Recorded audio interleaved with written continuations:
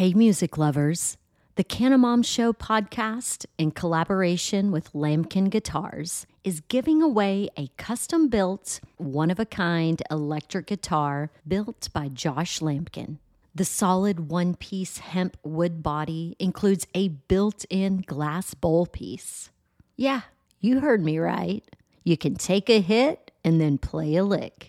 Now's your chance to help the Cannabis Show crush cannabis stigma with your entry. Register for the hemp guitar giveaway online at lambkinguitars.com. That's LAMKIN guitars.com. The drawing will be part of a 420 celebration at the Goods Dispensary in Somerville, Massachusetts, where the guitar is on display for the month of April. But don't worry, you don't have to live in Mass or be present to win.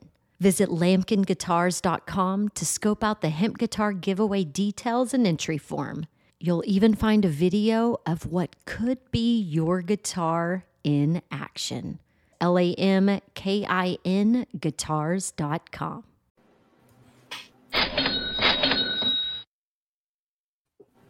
What's up, everyone? It is 2 p.m. on a Wednesday afternoon, which means you're tuning in to Cannabis Legalization News. It is also Tom's birthday eve, so happy birthday, Tom.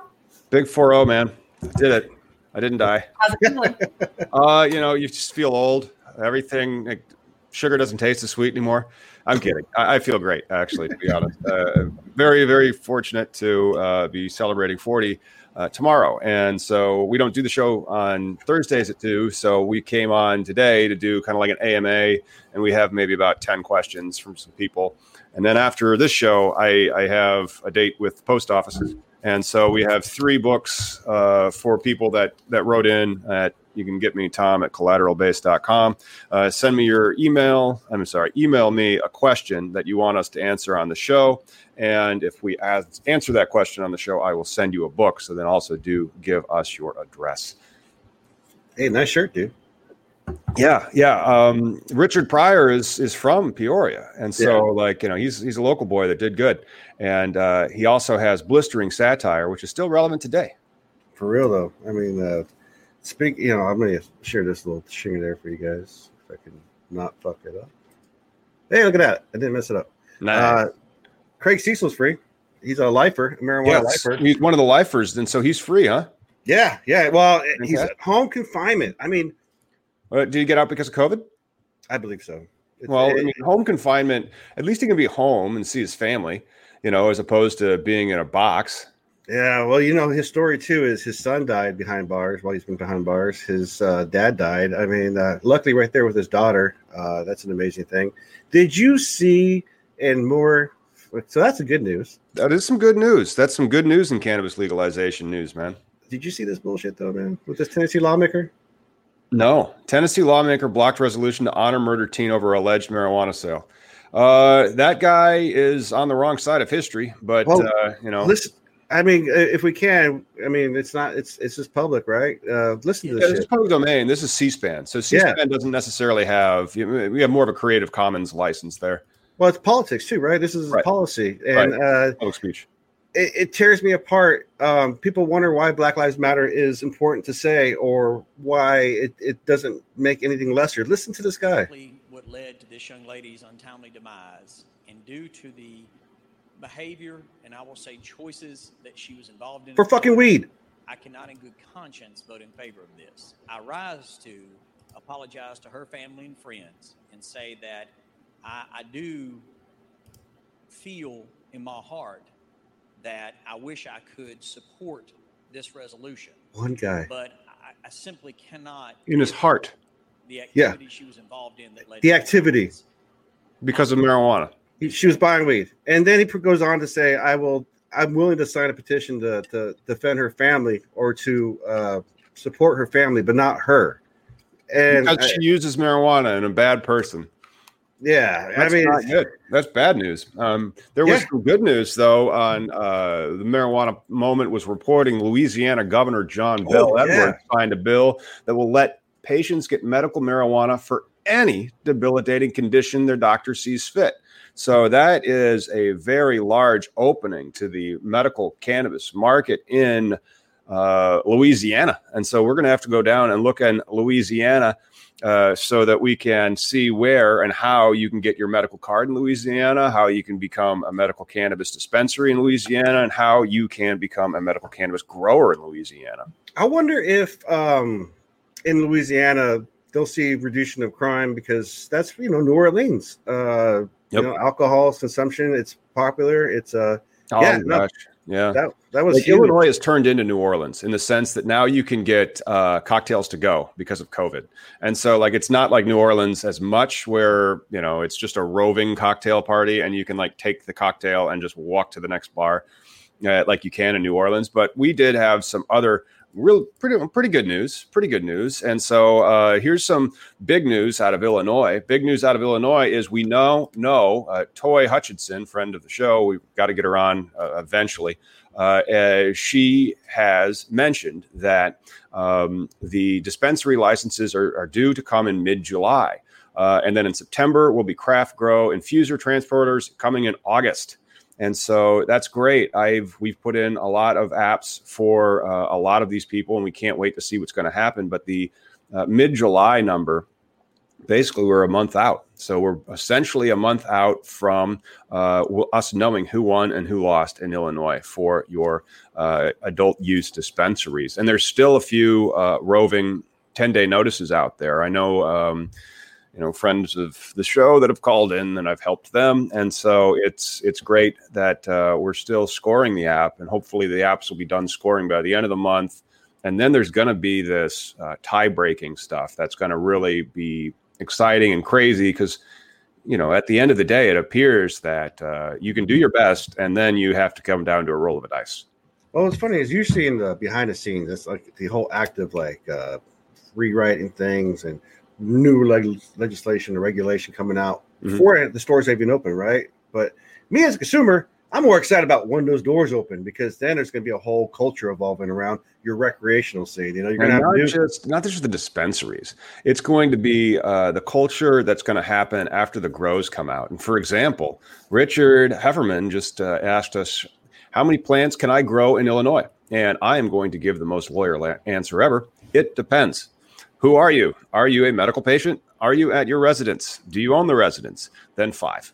And you have to grow them correctly in the sense that you're a medical patient. You grow them in an enclosed, locked space, and it is not visible from the street. In theory, you'd be able to use a greenhouse to be able to do this. And not only that, I kind of go into that more in this. This is a page that's kind of burning up the SEO. And so tomorrow you can go to this page now, but like tomorrow I'll actually publish this Illinois weed laws review. And that's something that I was doing yesterday. And so you're going to have more of an overview of what happens right there. And and so after that, let's more cannabis legalization news. I didn't show this. And so like some people ask like, well, how can I get a book? You can email me, or you can go to shadyhousepub.com. This is the name of the publishing company that me and a friend of mine started when I was in law school. And there you can get a copy of the State and Smoke book. We do have, let's see here. Let me just remove that. And we're going to Joliet, Orchard Park, New York, and the city of brotherly love, Philadelphia. Nice. So those will be going out in the mail. And if anybody else wants one, please do get your question to me at Tom at Collateral Base. We ask it on the air, or we answer it on the air, and then we will send you a book. And so here's one. How many transporter licenses do you expect? 50, 60, a lot. I think is there going to be a cap on that at all? Like just like you have growers and producer caps? Nope. It's wide open. You just have to get over a certain percentage of the points, and then you win. Oh, geez. So hopefully I'm assuming there's going to be a lot, but then it's going to be how do you differentiate yourself? And it's really not a ripe business model until approximately 12 months after the craft growers win, because you have about 6 months to build out for your craft growers. And then this is one of the bad things, because if it's craft grow in September, okay, we have a problem with the craft grow in September. Because if you have craft grow and then the regulations say you have to be open in 6 months, full production. We have this thing in Illinois called winter. Yeah. And so like we're a little different than Seattle. We get what they call froze out. So like you're not really supposed to be pouring concrete when it's negative 20, like in February, for example. Oh, right. And so, right. Oh, and then God. what's going to probably happen is they're going to have to continue that. So if they announce winners for grows in September, and it's 6 months to build out, that puts us into March, which is impossible because of winter construction.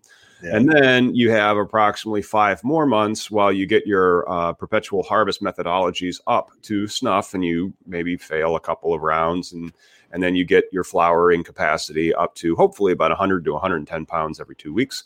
And then that takes time.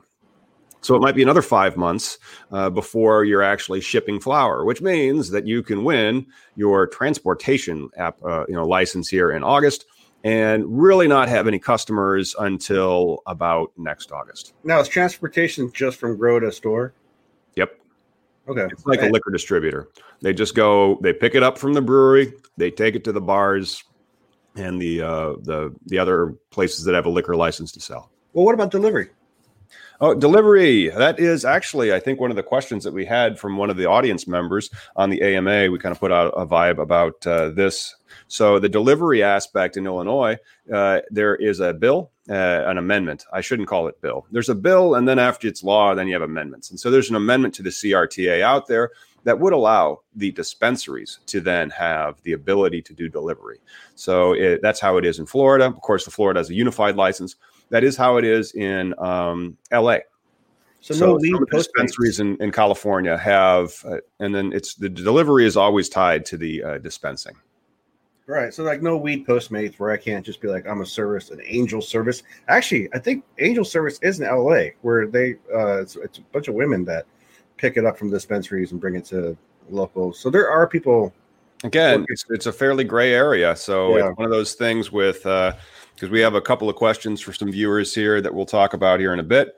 I just wanted to show everybody that, and then we'll talk about that in a while, and then also that. And so, I guess we can get into some of the AMA stuff. So if you guys do have any questions that are watching it, and there's about 32 of us, please do ask the questions regarding cannabis law in the bottom or wherever you're watching it, Facebook, YouTube. Well, the first one's asked if you can get in trouble for weed shipments in the mail. Weed shipments in the mail. Can you get in trouble for weed shipments in the mail, card or not? That's going to depend. Okay, let's talk about like the differences between shipping at UPS versus shipping at USPS. Now, the United Postal Service, the United Parcel Service, that's UPS, is different than the United States Postal Service. One of them, you have Fourth Amendment protections because it's a state actor. The other one, you don't. And so when you ship privately, you risk inspection more than if you ship using the United States Post Office. But it's a federal entity, so it doesn't make it federal? It's a federal entity. That's right. But that still means that you have the rights against unreasonable search and seizure of your stuff. And so because of that, provided that it's, you don't have like fragile marijuana buds on the outside and it's just not reeking, or you're not being flagrant in the sense that, it's legal to have an ounce in Illinois, right? So can I mail you 7/8 of an ounce? I could check the law that there might be an express prohibition against, please do not be mailing 7/8 of an ounce of cannabis to people in Illinois. But in theory, like if I'm gifting it to you and I'm using, I'm like, no, just some gifts. Nothing, because what do they always ask you at the post office? When I go, they're going to ask me anything flammable or batteries in that, and that no. And then these go media mail, which they do have the right to inspect then, just to make sure that these are books and I'm not actually shipping this, and trying to get around the low postage for media as opposed to for like anything else. So you can gift in Illinois then. Yeah, you can gift up to the legal limit, and so you're allowed to do that. I can't gift it to somebody under 21. But I can gift to an adult, essentially the 20 or the full ounce. Let's see here. James Rice asks another one. How soon after award can a license sell in Illinois? So let's then say that you won your cannabis lottery because you made it into the lottery. So your dispensary application was very strong and you made the lottery. How long after you get the award of the license are you allowed to start selling cannabis? That depends. Again, hopefully you'd be able to do it within 6 to 12 months. You have 12 months in which that you must start. You have 6 months in which that you have to find a location. Illinois was good in the sense that they tried to keep the price down so that you did not have to have a physical location for your retail outlet. There was a lot of shakedown that happened during the medical because, there'd be like a non-refundable $10,000 security deposit or something like that. Yeah, sure. So those are gone, which is nice. Unless you're a grow, then you needed real estate. And so it's a little different in Illinois. How quickly could you feasibly do it if you had all your ducks in a row? And the state, because the state has to say you can do it. So the state has to go in and be like, let me see all your security protocols. Let's see your floor plan that you put into the application, because that's a condition. And so if everything works and the zoning has checked it and you get everything installed correctly, it's all ADA compliant, you have all the security cameras, everything's working. Sure. Maybe you can get open in 6 months. Maybe you can get open a little bit less. But because you have to have all those contractors that need to come in, and then you also have the state that needs to approve it, and you also have the municipality zoning that needs to approve it as well. Just all those layers and hoops that you have to jump through can make it take some time. James asked another good question. He said, how soon can you flip the license? That we don't necessarily know. There are some restrictions regarding the social equity. If they sell it, I believe within 2 years. For the craft growers, I believe they had to hold the license, and they can't flip it in that instance for 2 years until like December of 2022, if I recall correctly. And yeah, I'm sure that some of the licenses are already up for sale. Sure. It's one of those things where if you win and then you turn around and sell it, you might make a quick $1 million or more. I mean, isn't that the whole point? I mean, it's like when people say rock stars sell out, right? Like when I was younger, Metallica was never going to be on MTV, blah, blah, blah. But the whole point of doing what you're doing is so you can have some money, so you can have a little, the next level, whatever that is. Yeah, there's that. Well, let's go to the question 2 from our from the people that reached out to us. So can you start a bakery without having a grow house or dispensary first? Also, do I need residency to grow my medical marijuana? Is it possible to use an office space if permitted by the owner or building property manager? Oh. Well, we're going to have to unpack that. That sounds like it's at least 3 different questions. One of them is, can you start a bakery without having a grow or dispensary? No, maybe. If you had the infuser license. So let's say you have the infuser license, and then you're going to make, the best cannabis muffins ever. And so that is your dream. You're amazing at making cannabis muffins. And so there you go. You have a bakery that can make infused cannabis products. If you have an infuser license, those are going to be announced in August. The infuser license was probably the easiest to get in the sense that it had the fewest competitors. The craft growers is probably the most competitive. Okay. The second part of that question is, does she need to have residency to grow medical marijuana in Illinois? I'm assuming it's Illinois. Yes. You cannot grow medical marijuana unless you are an Illinois resident, because you need to be an Illinois medical marijuana patient, and you're only allowed to grow it at your residence. So the question, your second question is, can I use my office space? Is permitted by the owner or building manager to grow my medical cannabis? No. And that's something that I might support an amendment to the law. Because maybe you could have then like grow collectives, medical grow collectives. I think that would be better, as opposed to me trying to struggle and grow my own medicine and be like, well, tastes okay. So Cannon Government, he doesn't. When I asked you about the gifting issue earlier, it's in the books, right? You're allowed to gift. Yeah, you're allowed to gift up to your legal limits. I mean, you're not allowed to give. I can't give you like 2 ounces of marijuana. That's too much. But if I'm allowed to have an ounce, I think you are allowed to gift it. And I would direct my own attention to review to try to get the answer on this to Article 10 of the CRTA, because that's the one on personal use. You know what we haven't talked about, which was some good news that we got over this week for our Pennsylvania, like the Philadelphia. Yeah, we're going to have Senator Leach from Pennsylvania, the sponsor of SB 350 that we've done a lot of stuff on the show about, like the micro grower license. And we're going to talk with him about how we can try to start exporting this Illinois law so that you can build a large coalition in your legislature in whatever state that you have to pass it, because the ballot initiative states are pretty much done.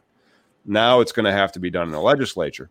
Oh. And so we're going to talk with the Pennsylvania legislature about aspects of the Illinois law, and we're going to talk more about the Illinois law and its R3 and also its social equity low-income loan program here later on when I get to my birthday present part of the show.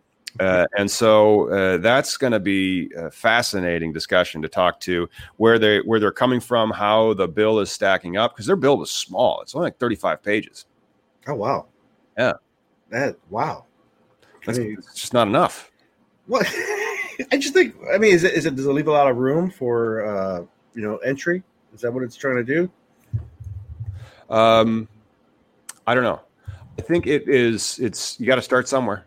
Yeah, because what like you said about in Florida, right? They kind of left some room at the end there because it was first non-flower, and then they kind of a little wiggle room there. Like the whole not start with flower always buzz. Oh yeah, that's a little different on how they did it in Florida. In Florida, because we can read whatever Florida's ballot initiative is going to become, and then it's more like how they do in Washington State, where you pass this ballot initiative, and then the legislature's directed to kind of like beef up the aspects of it. So like right now, I could pull up Arizona's ballot initiative, and I bet Arizona's ballot initiative is in the ballpark of 20 pages. And so like it's just not as detailed as what we've done in Illinois. And so that's the downside of the ballot initiative states. So like it's just harder for them to like, especially if the amendment issue is supposed to be very, very small. So like in Missouri, for example. Medical, though, that was brought by you guys via a ballot initiative, right? Nope. No, it's legislative. Okay. Yep. Oh, yeah. Well, that's what I mean. Like that. I'm sorry. That's what I was getting at. It's like, you guys, as legislation, created an infrastructure already because that's how your process is. The legislation has to put it out. Whereas ballot initiative is more like, hey, we the people want to get this pushed through. Kind of like with our home grow issue here, where we got it so far into the House and Senate. Then, of course, all the committee stuff, right? It's getting held up in all these committees. And that's right. Why are we holding this up? That's one of the reasons why I want to talk to Senator Leach from Pennsylvania and be like, you see, it's only 35 pages. And like, oh, ours was 600. And there's a lot of social justice reform in it. So if you want to get a lot more supporters, explain to them how the money is going to be spent. Explain to them how the taxes are going to be raised. Tell them where it's going to go, how it's going to fix the community, how it's going to fix the problems of the drug war, which I'm assuming Pennsylvania's got almost 13 million people. Illinois got almost 12. There's clearly got to be people that were impacted by the drug war in Pennsylvania. This trickle down theory of crime, from the beginning, right? Like from the beginning of Prohibition, it was like, all right, just the blacks and Hispanics were good because no white person's going to smoke weed and want to enjoy life. And then all those Jews that were doing the jazz with all the black people in New York were smoking their cigarettes and they're like, this is great. And then, fast forward another 30 years and you got the hippies and the beatniks and everybody's like, oh, damn. And then Nixon, it was the counterculture. And so they were trying to wage war on the counterculture, which they kind of still do. I mean, like, it's still libtard. Come on. Like it's still libtard commie BS. They still wage war on, for example, don't you guys have something going on in Seattle where you just have like a precinct that doesn't have any police? Yeah, well, so they took over 6 blocks right there in front of the precinct. And actually, I started a GoFundMe. Let me see if I can share it. And then, so what I want to do, I want to collect some money and give out free weed. Is that legal? I'm in a legal state. Right. But so here, actually, I won't go through all that crap. But the point is that the CHOP, which is now called the CHOP for Capitol Hill Occupation Protest. Capitol Hill Occupation Protest. The CHOP. Well, this is how smart we are, dude. Because originally it was called the Chaz, Capitol Hill Autonomous Zone. Yeah, the widest name. Hey, Chet. But they're so smart though. These libtards put together a think tank. And we're like, you know what? We don't want to take over the Black Lives Movement conversation. We just want to have an overall conversation. The defund the police situation. Let's re-examine where all the money goes, right? Because cops don't need bazookas or stingrays to hear my fucking phone call. They just don't. And so, yeah, they took over 6 blocks. The conversation's going. And my happiness about the whole situation is fuck Trump. Because he's been tweeting about it. He's been it's a sore spot. And if other cities pick up on this and occupy one street, and maybe some other idiot like me is like, hey, I'm going to give you free weed just to stay there. Because we're on day 18 of protests, and there hasn't been tear gas used in 6 days. And they took over a whole 6 blocks. So, we can live in this world together without, we don't need to be policed heavily all the time. We need the police. We do not need the militarized police that is always sent out. Like if it's somebody who's got a mental health issue, or if it's many other disturbances, they should not be just thrown to the police. And then why are they so militant? Why are they so violent? Yeah, but why is you put a gun in someone's hand, then all of a sudden you got a heart on and no muscle because they got to shoot you instead of trying to handle the situation. You know what I mean? That's that. Yeah, I like the peace officer aspect as opposed to law enforcement officer. The law enforcement officer is a judge. That's who's really going to be sitting there enforcing the law. It's the district attorney who's going to be prosecuting your ass. The police officer, I think that's more of a peace officer. Keep the peace. And you got to arrest somebody, arrest him for the crime. Then that guy's going to prosecute him. And then that judge over there is going to say whether or not they broke the law. And then you're going to enforce the law against them, Yeah. And here's the thing too, is the conversation is being swayed or twisted out here as far as like people outside of the state looking in. They see Antifa, but I've been called Antifa. But it's not. They're Americans, the citizens that are just saying, you know what? We are tired of this shit, and there's no time but now to change. Like, we need change, period. Mm-hmm. It's, how many more videos of people dying since George Floyd died have popped up? Yeah. Yep. It's just beyond bullshit, period. Yeah, it is beyond bullshit, and it's just wrong what people think they can do and get away with, especially nowadays. They don't care. I mean, like Donald Trump's a perfect example. He doesn't give a crap about what the law says. He thinks that he's above the law. Laws don't apply to him. No, this is it's wrong. We need change. We're getting there. I mean, stuff has already happened. Boston's diverted $12 million from their police fund. I mean, that tells you right away, if you can divert $12 million from a program, without blinking an eye. Apparently, they don't need tanks this week. I'm just saying. Why do they need tanks at all? Exactly. I don't get it. Can't the National Guard have the tanks? And then when the police need the tanks, they can call the National Guard, and then somebody can be like, "What do you mean tanks? Who invaded it? Antifa? Who's that?" It's about people. I mean, overall, as treating our citizens, our fellow man bullshit, right? Like as an, I guess I can abide by as an atheist or whatever, but I'm more Christian than half these people that say they're whatever, because it's. So downtown in that area, it's being taken over in the Chaz. I saw some left-wing propaganda where they're taking videos, and this guy's like, I saw a woman passed out in the park. This is a major city. You obviously weren't here 2 months ago, because there's been people passed out in these parks all the time. But now taking park naps for a while. Heroin's a thing still in all these major cities. All right, we got another question to get to. Yeah, let's go to the next shit. This one is a little out of my wheelhouse. It's like more medical. Is there a way for me to obtain a recommendation / prescribing power like other medical positions, such as a nurse practitioner or a physician's assistant? Preferably prescribing power, but I understand under the current scheduling that makes it very difficult at this time. Thank you, Jade the Dreamer, for your question regarding that.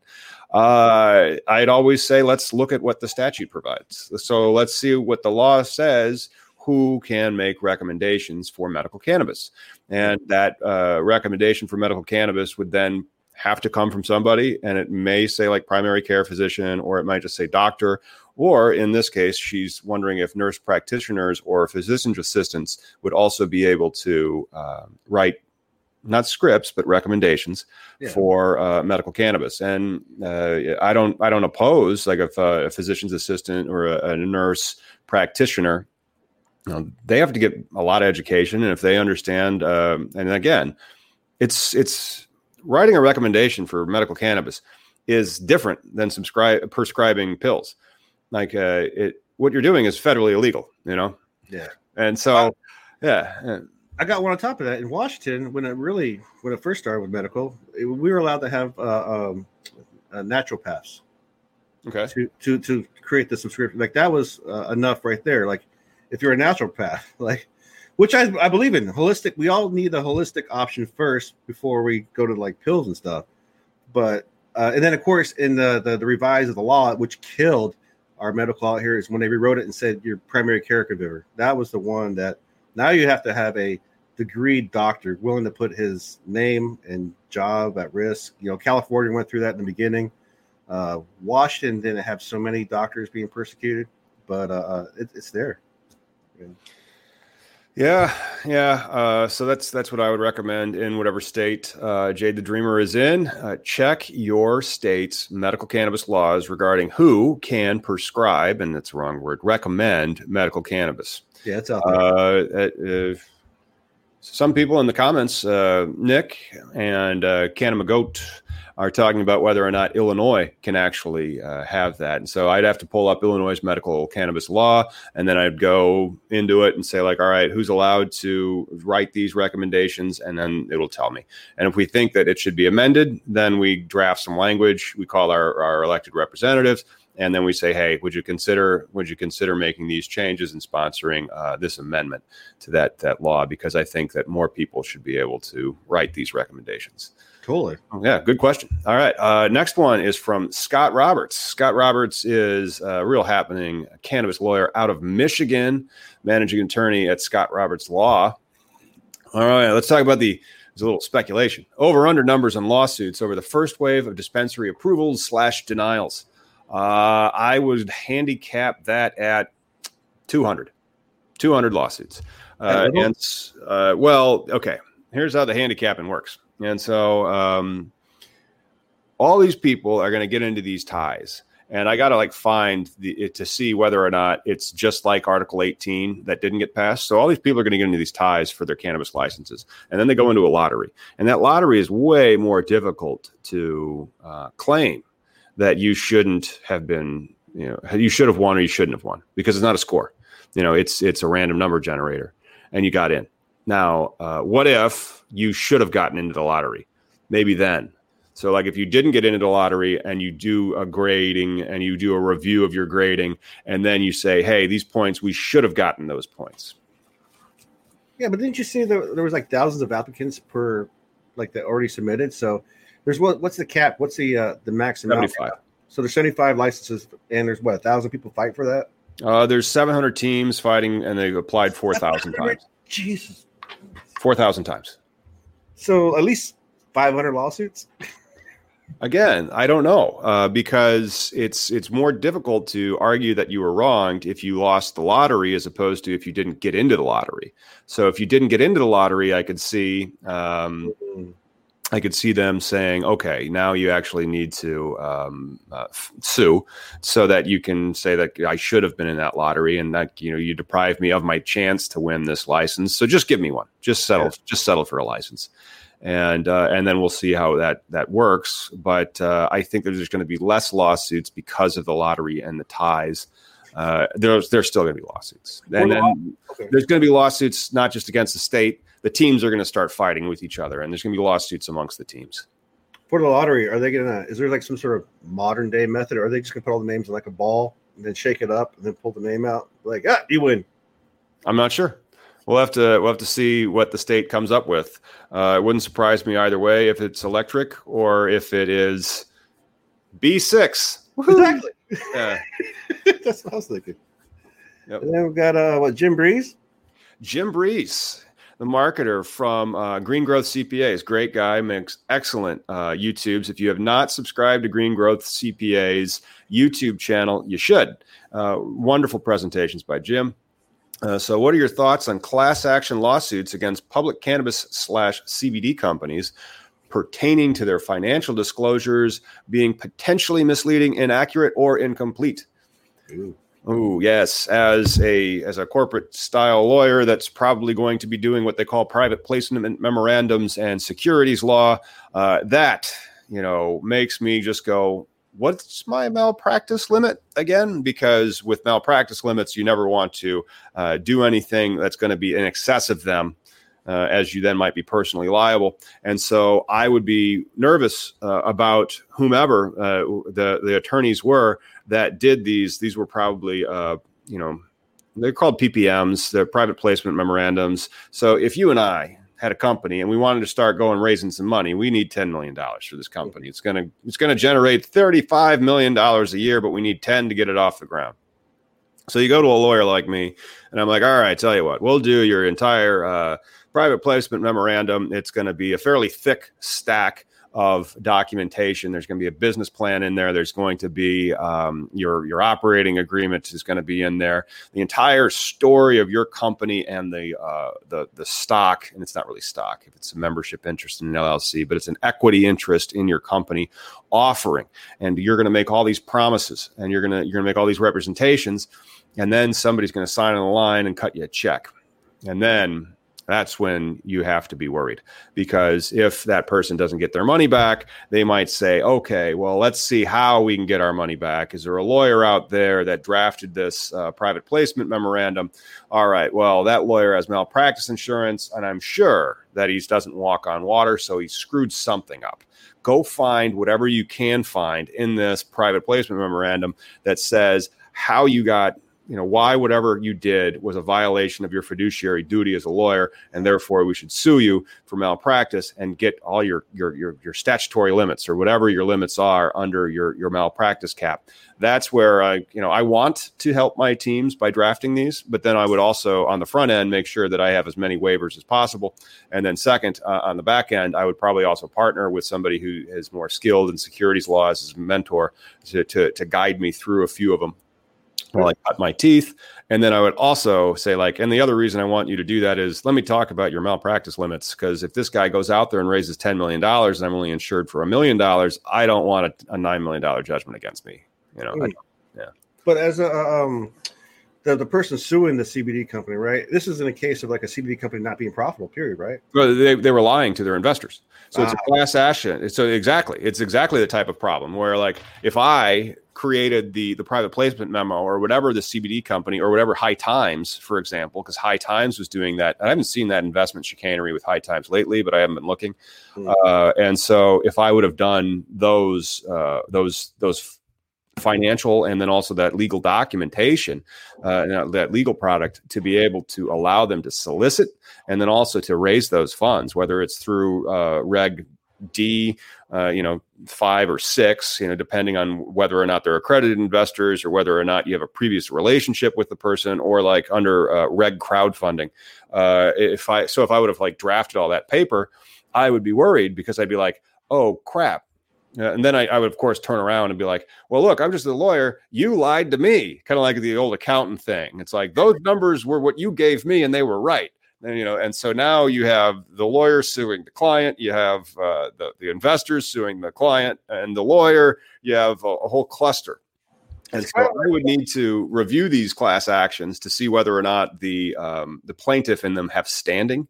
And then also I would have to see just how misleading, inaccurate, and incomplete these suckers were. And then I would have to see what firm was on that and be like, wow, they really didn't do their job on this one. Hopefully they checked their malpractice insurance before they put out that steaming pile of crap. In the case of the CBD issue, though, this is something that's kind of representative of the medical industry out here in Washington back in the day, where a lot of people tried to do all the right things with lawyers. They had the business license, the affirmative defense and everything. And then, of course, the federal government does what they want to do, and they lost. And then it became well, it's your fault. You told me, you tried your best. I mean, lawyers aren't they don't have swords and shit to defend everything. The federal government does what it wants. There's that, but then lawyers are like doctors. Some are really good. Some stink on ice. And then how many plants will New York and Canada allow? Let's see here.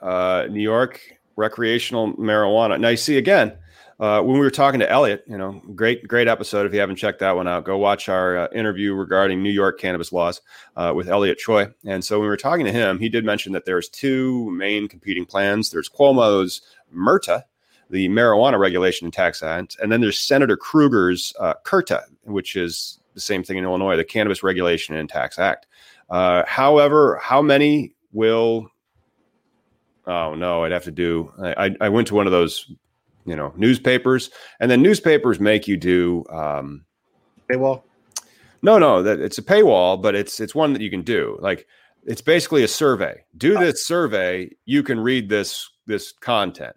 But what you would do is you'd look at the CURTA and the MRTA, and then you would say, all right, well, this one allows this, and that one allows that. And for me, I would have to say, like, which of the following psoriasis treatments have you had? None. Next. Okay, now I can actually read it. And so how many? I got Canada's answer. What's Canada's? So, according from the CA website, 4. 4 plants per person, per household? It says here, let me just make that bigger. Control plus. In cannabis. At-home permits up to 4 cannabis plants per household, not per person. Wow. That's interesting. All right. Let me, I'm going to bring up the CURTA. Oh, wait, no, that's the MRTA. Sponsored by Liz Kruger. Okay. Bill and amendments. Let's look at the, I want to actually see the text of the bill. Oh, there it is. Download PDF text. Okay. And now I can share my screen. And here is the one from Senator Kruger. So this one would be the CURTA. And then we can zoom into it. And this came out January 15th of 19. So let's look for plants. Cannabis means all part of that plant. How about plants cultivation? Still 19 of them. Oh, a nursery. That would be nice. A nursery license. Let's see. Amount of plants. Home cultivation. Here it is. Buried on line 51 of page 30 of the MRTA is, notwithstanding this provision of section AT blah, blah, blah. 6. That's the average. 6, plant, cultivate, harvest, dry, process, or possess no more than 6 mature cannabis plants at one time. And so there you go. But that's actually a lot. 6 is a lot. And then they did something. Mature cannabis plants. What is a mature cannabis plant? Probably with buds. You think? Flowering buds? I still don't like how they say mature cannabis plants, but yet they don't restrict it to females. Oh, good point. I think it should be 6 female cannabis plants. But, we're still weighing brownies and calling that the weight of goddamn what they're. We aren't. The cops are. Well, you know what I mean. The lawful producers are actually making a disclosure on it, and they have Oh, we got a question from Tyrone Collins. 5 milligrams. And these are now gone. They were delicious, but they're 5 milligrams. And so each one of those mints had 5 milligrams. And so I'm sure that mint might have weighed a gram, because it's got a lot of sugar and minty stuff and crap in it. Oh, and yeah. So if the cops, weighed that as a gram, even though it's advertised 5 milligrams, I think that's highly disingenuous. But, Hey, here's a good question from Tyrone. Does the state of Illinois have a listing of all the approved social equity applicants? No, they do not. In fact, the state of Illinois is still issuing 10-day notices to social equity applicants or other applicants for the dispensary. They're still grading the dispensary applications. And it was an anonymous, confidential process. And so the winners, I believe, will all be social equity applicants. Yeah. And they will post a list of the winners. And so then, yes, there will be in the not too far distant future, in approximately 1 month, they will have posted the winners, because then we're going to have knowledge of who is actually going to be operating and not. Hey, you've answered number 7 before. I've answered number 7 before, have I? Let's see. Well, let's get to number 7 anyway. Let's go to it. Do you see Illinois changing the law that makes medical patients pick to one dispensary to use? Yes, and it's already been drafting. and it just didn't get passed, and so it may still become the law this year in Illinois at the veto session if that Senate bill that was amended and had a lot of other things, including Article 18 to the CRTA, if that gets passed. Yeah. I'm going to kill this last name, and I apologize for Skylar Necht. Skylar Necht. Yes. Yeah, I mean, I'm assuming the K is silent like knife. But any good info on Ohio legalization? Because our friends, are trying. There's Free Ohio. Free Ohio. There's, I don't know if that's going to pass because they're trying to do that whole open license or not open. No. There's no the problem with theirs is that it's undercapitalized and nobody in the industry, because the industry is just like a greedy vulture that's looking for a new market. And so they would look at that and they would go, no. They would look at Illinois and say, yeah, because then competitive would be great, because then you see, we've already been operating in all these other states. We're going to come off smelling of roses. But if it's just random lottery for 5 years and then they kick you out and they bring somebody else in, they would probably buy ads against that. Be like, no on 24, I think they need to focus on their medical legislation because, like I've said before, Prop 215 medical was the gateway to legalization overall. And if they were to just have a good medical program, the people they kind of calm down about the reefer madness attitude at that point, because the culture develops itself. People are smoking all around you. You don't even know it until one day you're like, oh shit, I didn't realize all my neighbors were fucking getting high. And then, they're blowing into those toilet paper rolls stuffed with Downy dryer sheets. You ever see that in college? Oh yeah, but like I said, we used to have dab bars here, man. We had farmers markets. There was a whole culture of people just fucking smoking every day, and parties and events, and no one batted an eye. No one knew about it. High Times, when they had a cup here, it was an amazing event. They had to do a separate smoking section because it couldn't be at the Coliseum, so it was across the street. And no incidences, no crime, nothing violent happened with thousands of people smoking and hanging out for a day. All right, let's do one more question. Yeah. And then I want to, and it was in the comments, somebody, Sheepwork, cute name. If I have a medical card in Illinois and grow more than 5 plants, what's the penalty?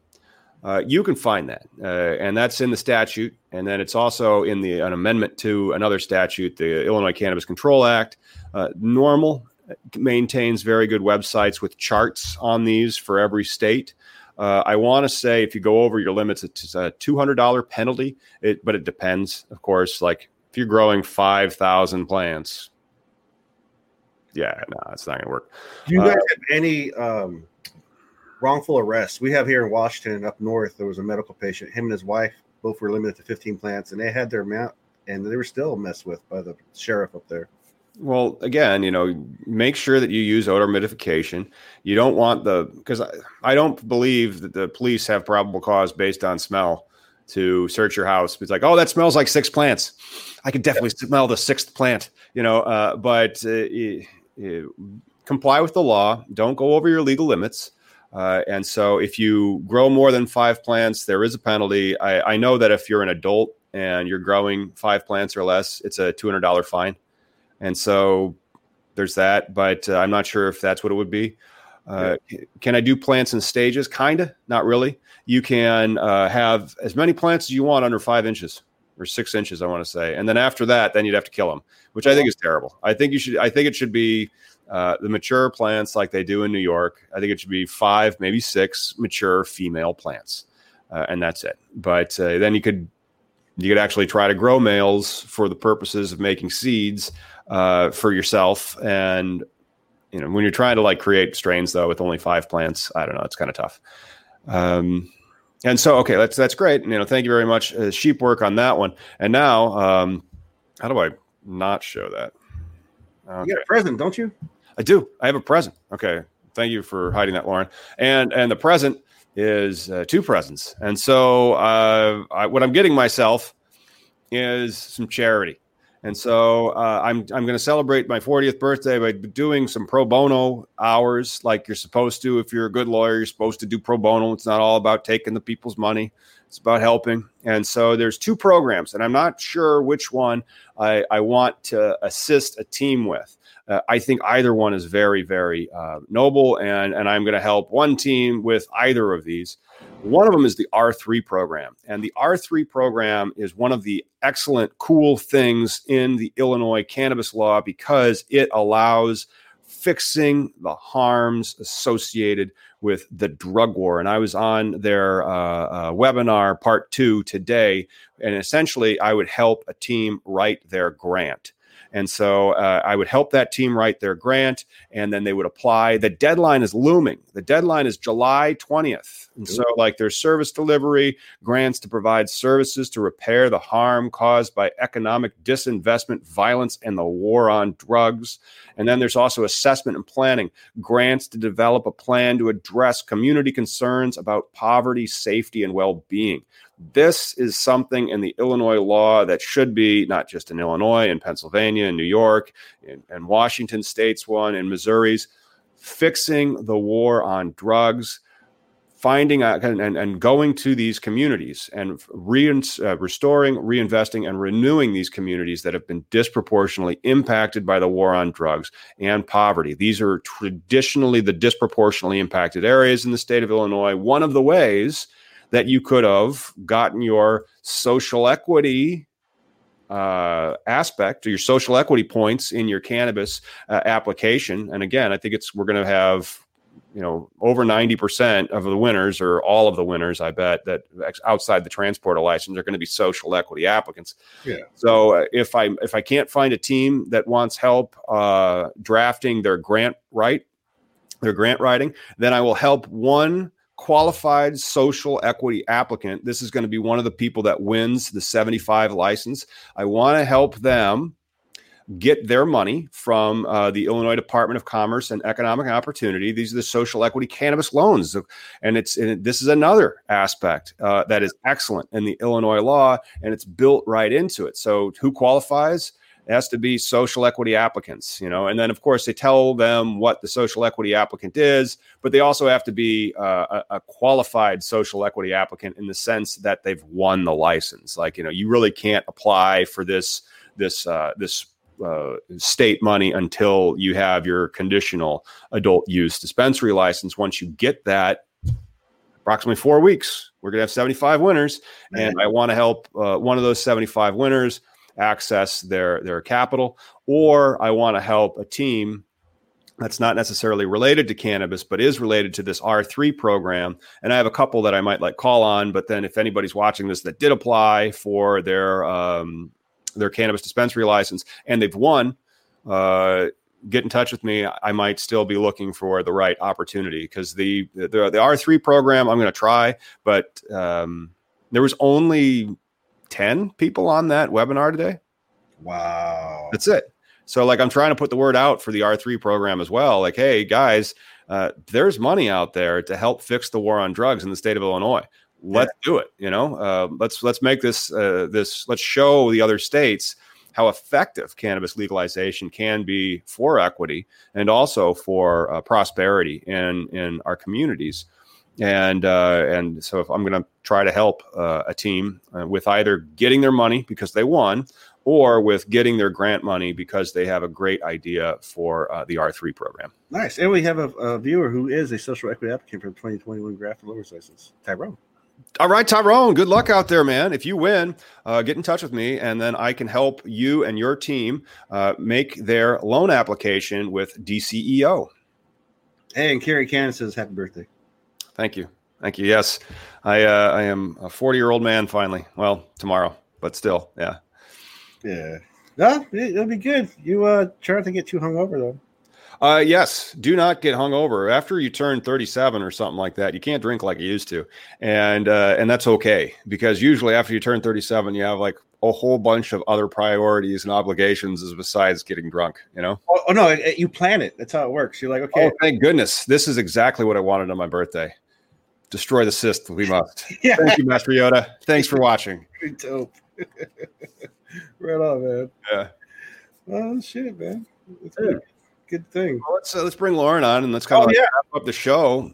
All right. That's going to do it for today. Thank you guys for tuning in. We got a lot of people commenting. Chris Precise, Nick Weiger, John Maddox, Andy Smith. Thank you all for watching and thanks for commenting and celebrating Tom's birthday with us. Make sure you like and subscribe. We will see you on Sunday. Hey, who do we got Sunday? Let's promote the show. Yeah, this Sunday we have Sunny from Kush Kush. They're a grower out in Washington. So yeah, growers are going to want to tune in. We got a good one on Sunday. It's I think he's a tier 3. Is that the largest one, Miggy, in Washington? I confuse because it's like wires. I forget which one's the higher one or lower one, which is bigger. But yeah, I mean it's up there. It's still not a small operation. No, it's an indoor. I looked at their website. They grow beautiful flower, and so have you tried the Kush Kush stuff? No, but I'm excited to find out. All right, yeah, and then maybe what we should do on Sunday, we'll talk all about like the growing, the cultivation, and he's an Indian American, which is great. So it's also diversity in India. I mean, we score really highly in India because we did the show with Legalized India on. Yeah. And so it'll be excellent to see that aspect, but maybe like you can talk to him about, what type of flavors, what type of strains, and then get yourself a good recommendation from their repertoire. Well, I might just show up at their place and take a little tour, some video. So. Oh yeah, that'd be dope. I love that. All right, guys. Well, if you do want to get me another birthday gift, you can head on over to shadyhousepub.com and pick up your copy of Satan Smoke. I'm going to go. Actually, I have another meeting that starts in 5 minutes. After that meeting, I'm going to go to the post office. All right. We'll see you on Sunday. See you Sunday.